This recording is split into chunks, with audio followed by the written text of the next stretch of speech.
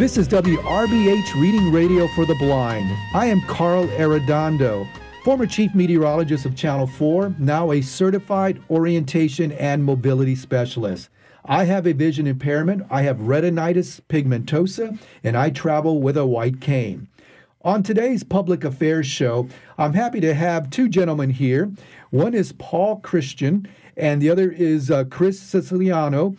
Paul is with the Louisiana Partimento Conservatory, a very, very interesting group of instructors that teach music to individuals, and especially individuals who are visually impaired or blind. I first ran into Paul by watching him teach music classes, and very impressed with the work he does and how the adults with vision impairment also take the lessons. So I wanted to have Paul on today's Public Affairs show to talk about that. And Chris's son, Victor, is also a student. Both Chris and Victor are musicians as well. So, Paul, thank you for joining us today. Thank you for having me, Carl. Give a quick little background on your bio, where you're from, and how you got into music. Sure. I claim that I'm from Central Louisiana. I grew up in a town called Oakdale. When I was going into high school, my parents had to move and leave the state. We went to Wichita, Kansas. My dad became the director of instruction at a K through 12 special school for severely disabled students. It was a private school called the Institute of Logopedics. I started playing music with my mother, actually. She directed choirs for churches when I was growing up. We did multiple church services a week and worked with nursing homes. So that was kind of my schooling. I did play in the jazz band in high school, but right out of high school, I actually had a pop band that started to have some regional success, and that parlayed into a record deal. And when that happened, the company asked where I would like to go and record the record, and I said I want to go to New Orleans. Wow, so that brought me here. That's great. What kind of music did you play in your pop band? What was the cover songs? No, it was all original music. In fact, that was really kind of the big joy of my life. I wanted to, make records, and getting to do that was, with my own music was really great. When I came to New Orleans, I immediately got hooked in with some really incredible musicians that taught me a lot. A lot of them were students of Harold Baptiste, and they're all continuing professional musicians now. And that's how I got into teaching, actually. I didn't pursue teaching until after Katrina. One of the guys that I'd been playing with, one of Harold's students, actually put my name into the hat to go teach at a music store that he was teaching at. And that kind of started me on a path that's led to this point right now.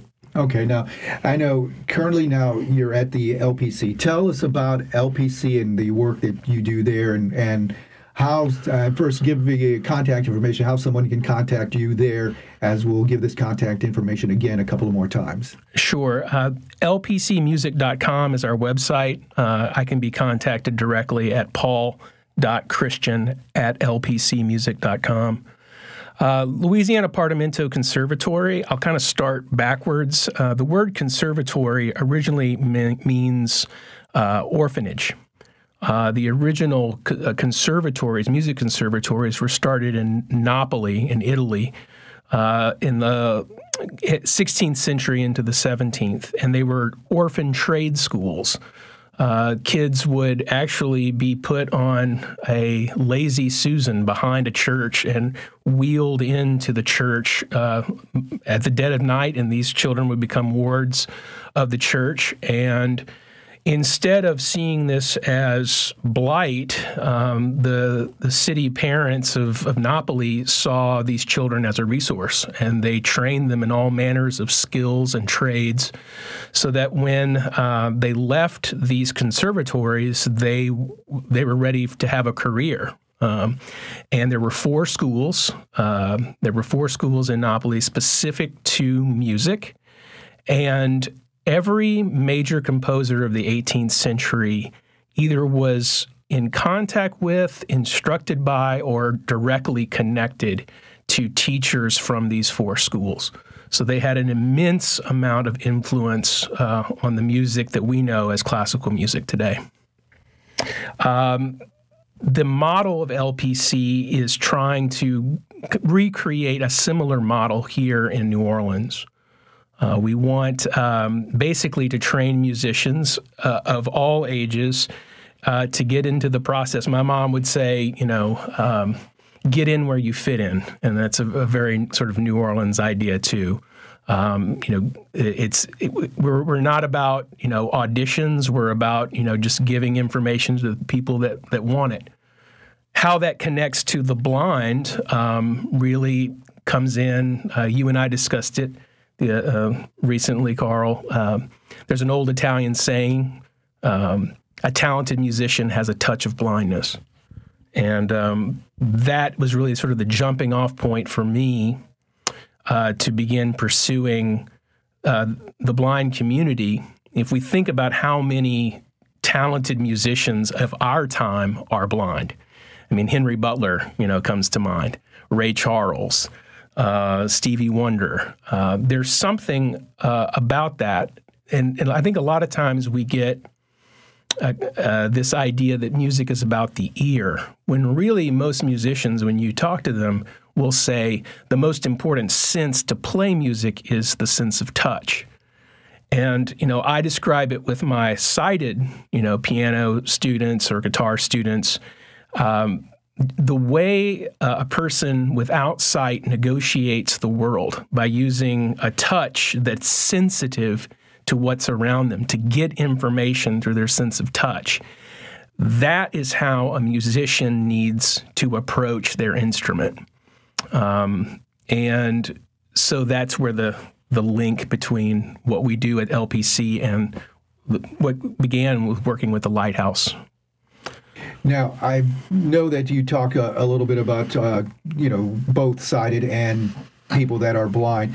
Can you tell a difference, or can you tell that certain people without vision or low vision are maybe more gifted than others, or more gifted than the sighted musician? Can you tell there's a difference, or have you noticed that comparison that you talked about with a lot of our famous blind musicians? I think it really comes down to the individual. I think, doing any kind of performance requires a certain level of fearlessness. And I'll give the example of Horace Grayson, one of the students at the Lighthouse that started with us during the pandemic.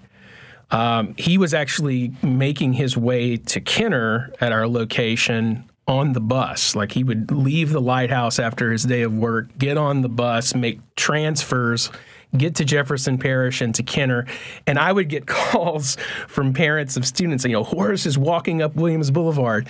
That level of fearlessness is what's required, to put oneself out into the world. So I think that's part of it.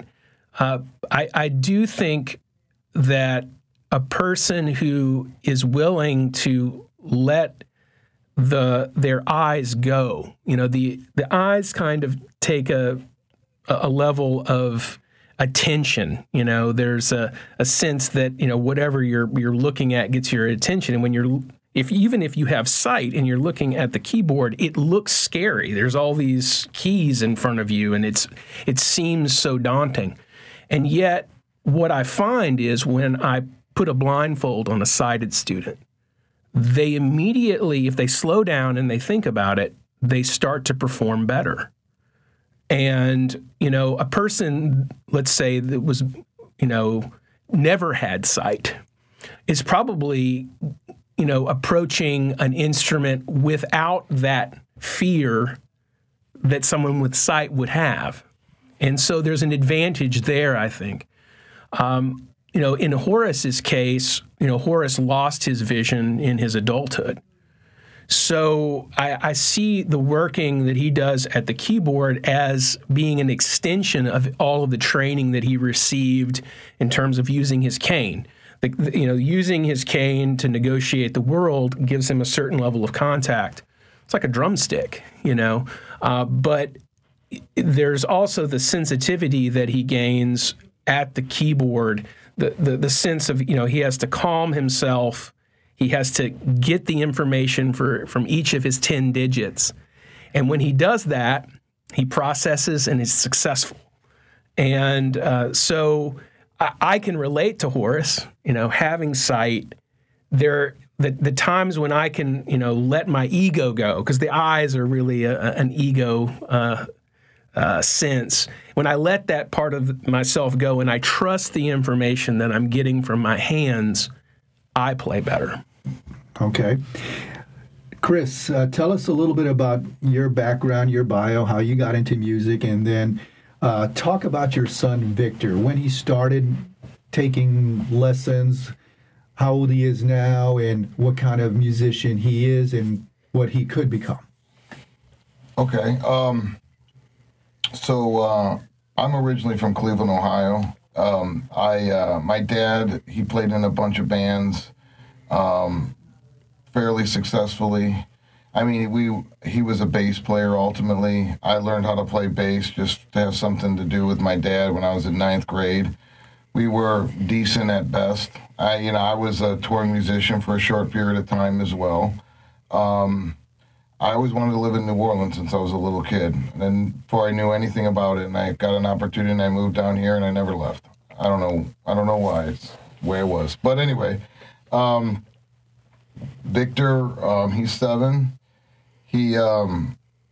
I noted, we knew, like 6 months into, him being around that he had eye problems, or maybe even less than that. And he has Leber's and nystagmus. And so he's mostly blind. I noticed when he was in his jumper, he knew how to jump to the beat of songs immediately.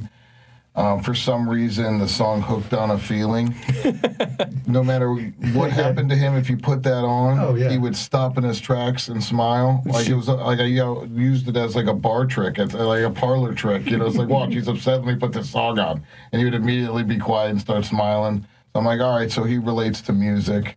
He grew up like we have a tablet on the wall. I noticed he didn't want to watch Mickey Mouse. He wanted to watch YouTube videos of people playing bass covers. And I was like, it was weird. But anyway, when I realized that he was a little gifted, on top of being interested in it, was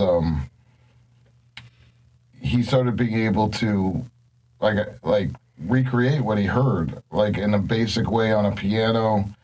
Well, my brother-in-law got him a little set of drums.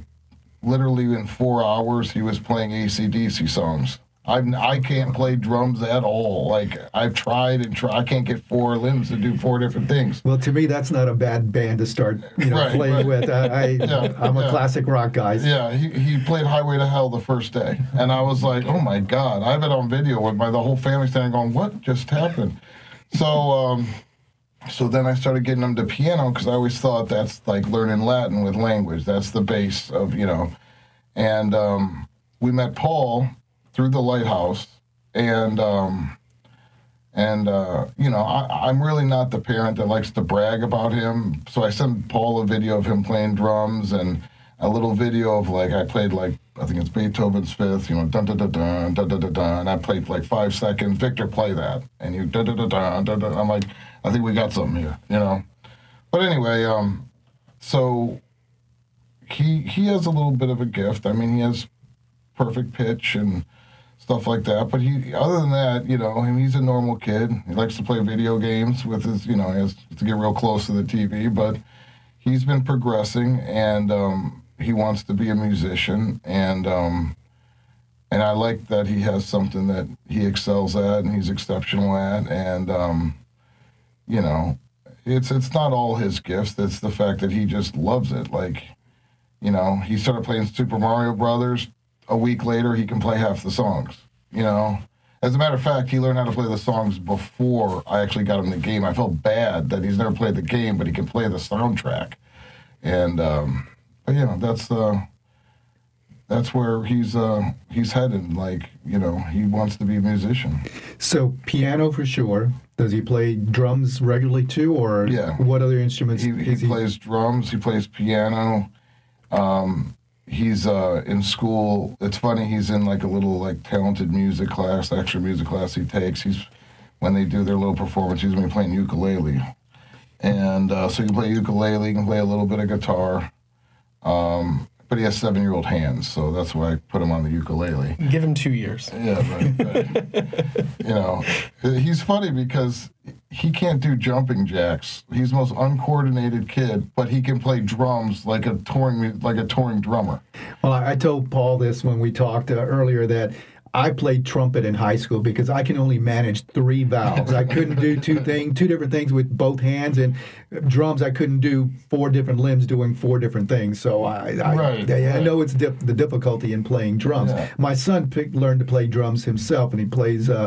He played with a band for a little while, but I'd like self-taught himself with drums, and I'm like, I can't even do 2 hands doing 2 different things, but nonetheless 2 hands, 2 feet.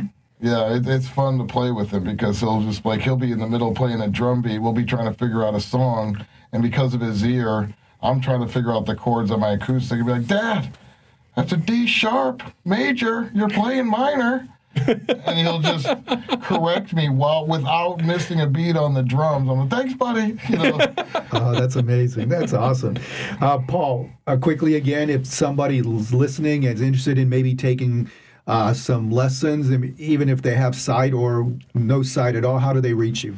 Well, actually, there's a class at the Lighthouse on Thursdays, 11 o'clock to noon. It is a free class. People can come any level. There's no registration. You just show up and play with us. That's a good way to get started. And that would be a good way to meet not only myself, but a couple of the LPC volunteers that work with us and those students. Again, they can contact me directly at paul.christian@lpcmusic.com. Now, LPC is a nonprofit, correct? Yes. How do people donate if they want to, or get in touch, or maybe help in some way? How can people reach out to assist, and what kind of assistance would you need? There is some information on our website at lpcmusic.com that can direct them to a couple of services. I would encourage someone to come and actually see what we're doing. The biggest need we have since Ida is, we've lost our, location where we can have larger classes. So the biggest need that we have right now, we have a lot of equipment that was graciously donated. The Don Busters Kiwanis have been incredibly helpful with our program, not only in donations, but in service hours. I mean, they've put in so much time. They put in a ton of time in our previous facility. So we've got willing workers and people that are willing to rebuild what we've got. Finding a new space would be the critical element right now. The one thing I want to say is when I found Paul, the reason why I brought Victor to Paul is because the way this is taught is not how I learned. Music got very complicated over the years since this original process, this Partimento process. And when I watch Victor take lessons, I want to kick myself because I sat in music theory classes, which is like taking calculus. And this original way that, Bach and Mozart and all them learned is a simplified way that's not only more simple, but it's just better. And it teaches people how to actually understand music instead of just memorizing where your fingers go. And I wish I would have learned like this, but it was a lost art until it was recently rediscovered. And that's part of the main magic with this is the process is so different than how we've turned music into math over the last few hundred years. And that was a turnoff to me. And but the Partimento process is so intuitive and superior and in every way. And they have, like Paul was, has told me, they have places where you can take lessons like this in Europe, but this is a newer concept here. And students will be able to understand why they're playing things and switch keys. And they're not just a machine that can play one song in one key over and over. They understand music like we type on a keyboard, you know? It's just effortless at some point, you know? And to be able to do that with music is awesome. So it's not just that Victor has some extra talents, it's that he's learning in a way that is superior to kids who are taking traditional music. There's a great book, Carl, that one of the foremost musicologists that have been helpful to bring this Partimento technology back to the modern world is Professor Emeritus at Northwestern University, Robert Yardigan. That's a last name is kind of strange to spell. It's Gjerdingen. But he wrote his second book for Oxford Press is called Child Composers in the Old Conservatories. And I suggest that book because it comes with over 100 YouTube examples that, you know, Bob had produced through Oxford Press that really kind of show in a fundamental way these things. So if someone was curious about what it is, what Partimento is, that would be a great resource. And it's just a beautiful book. And Bob is an incredible writer. It's a beautiful story. Wow. And Chris, I can relate to what you were saying because I played trumpet in junior high and high school, and reading notes, trying to memorize the notes and playing towards a beat. Then when you took the sheet music away and you're out on the football field, you had to play by memory. Sometimes my memory wasn't as great, so I know it was more of a chore to try and learn as opposed to the process of what you're talking about, learning this way that they taught back in Europe centuries ago. Yeah. I mean, I love the fact that, you know, as a parent of somebody with special needs, you're always wondering, are they going to be able to make it in the world? What happens if something happens to me? I know my son is going to have a talent that is going to be in demand. He'll be able to write a score for a movie or a video game, or be a touring musician with a big band, and or something like that. And it makes, from a selfish level, it makes me feel, all right, he's going to be okay. You see what I'm saying? I assume that's what parents of kids with special needs goes through their head, and because it does through mine, and it's helped our whole world, just these lessons. You're right. I have friends that have children with special needs, young adults with special needs, and they talk just about that. They want to make sure that their child will be okay once they're gone. And so having a talent like Victor, that's a good start for him to know for you that he's going to be okay. As you mentioned, that talent's going to take him places. And already at his age, because of LPC, Victor has gotten to work with Preservation Hall. LPC has been working with Preservation Hall musicians, especially, one of our board members, Carrie Lewis, Major Carrie Lewis, a bass player for Preservation Hall, has been really helpful in bringing in the working New Orleans musicians so that our students are getting to actually see what it's like to work and live making it as a musician. Mm-hmm. Now, in the final couple of minutes we have left, each one of you answer this question.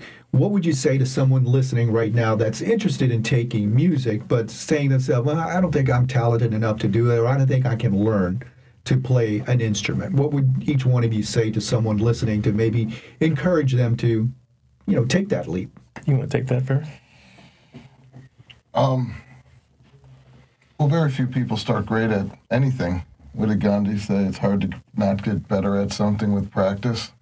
I mean, but the idea of being able to express yourself with music, and after a long, amount of training, be able to do that almost effortlessly is such an accentuation to your life. It's such a release, and it's therapeutic and cathartic.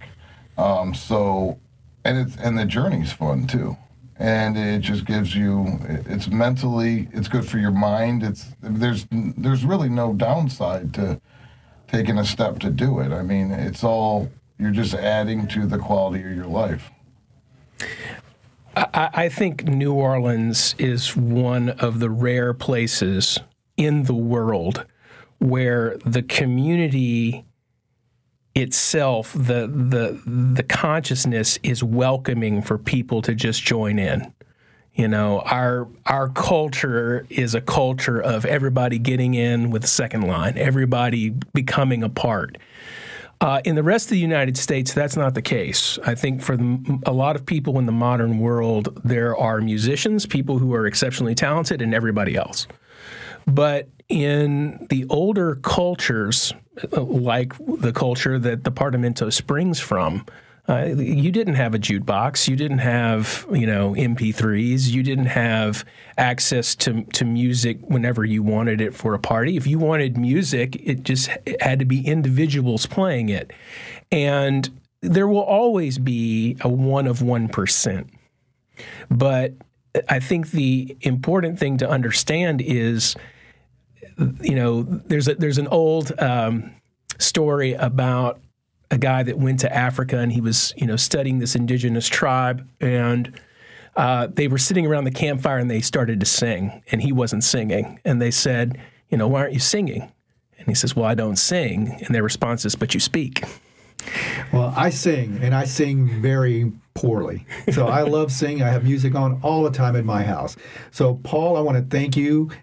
Chris, I want to thank you both for coming in and talking about this. Paul, again, give the information if somebody wants to reach out to you and take lessons and take that leap. Yes, my email through LPC is paul.christian@lpcmusic.com. And any question, I'd be glad to entertain. Thank you both for being here today and doing this show. You have been listening to WRBH Reading Radio for the Blind. This has been the Public Affairs Show. I am Carl Arredondo. Thank you for listening.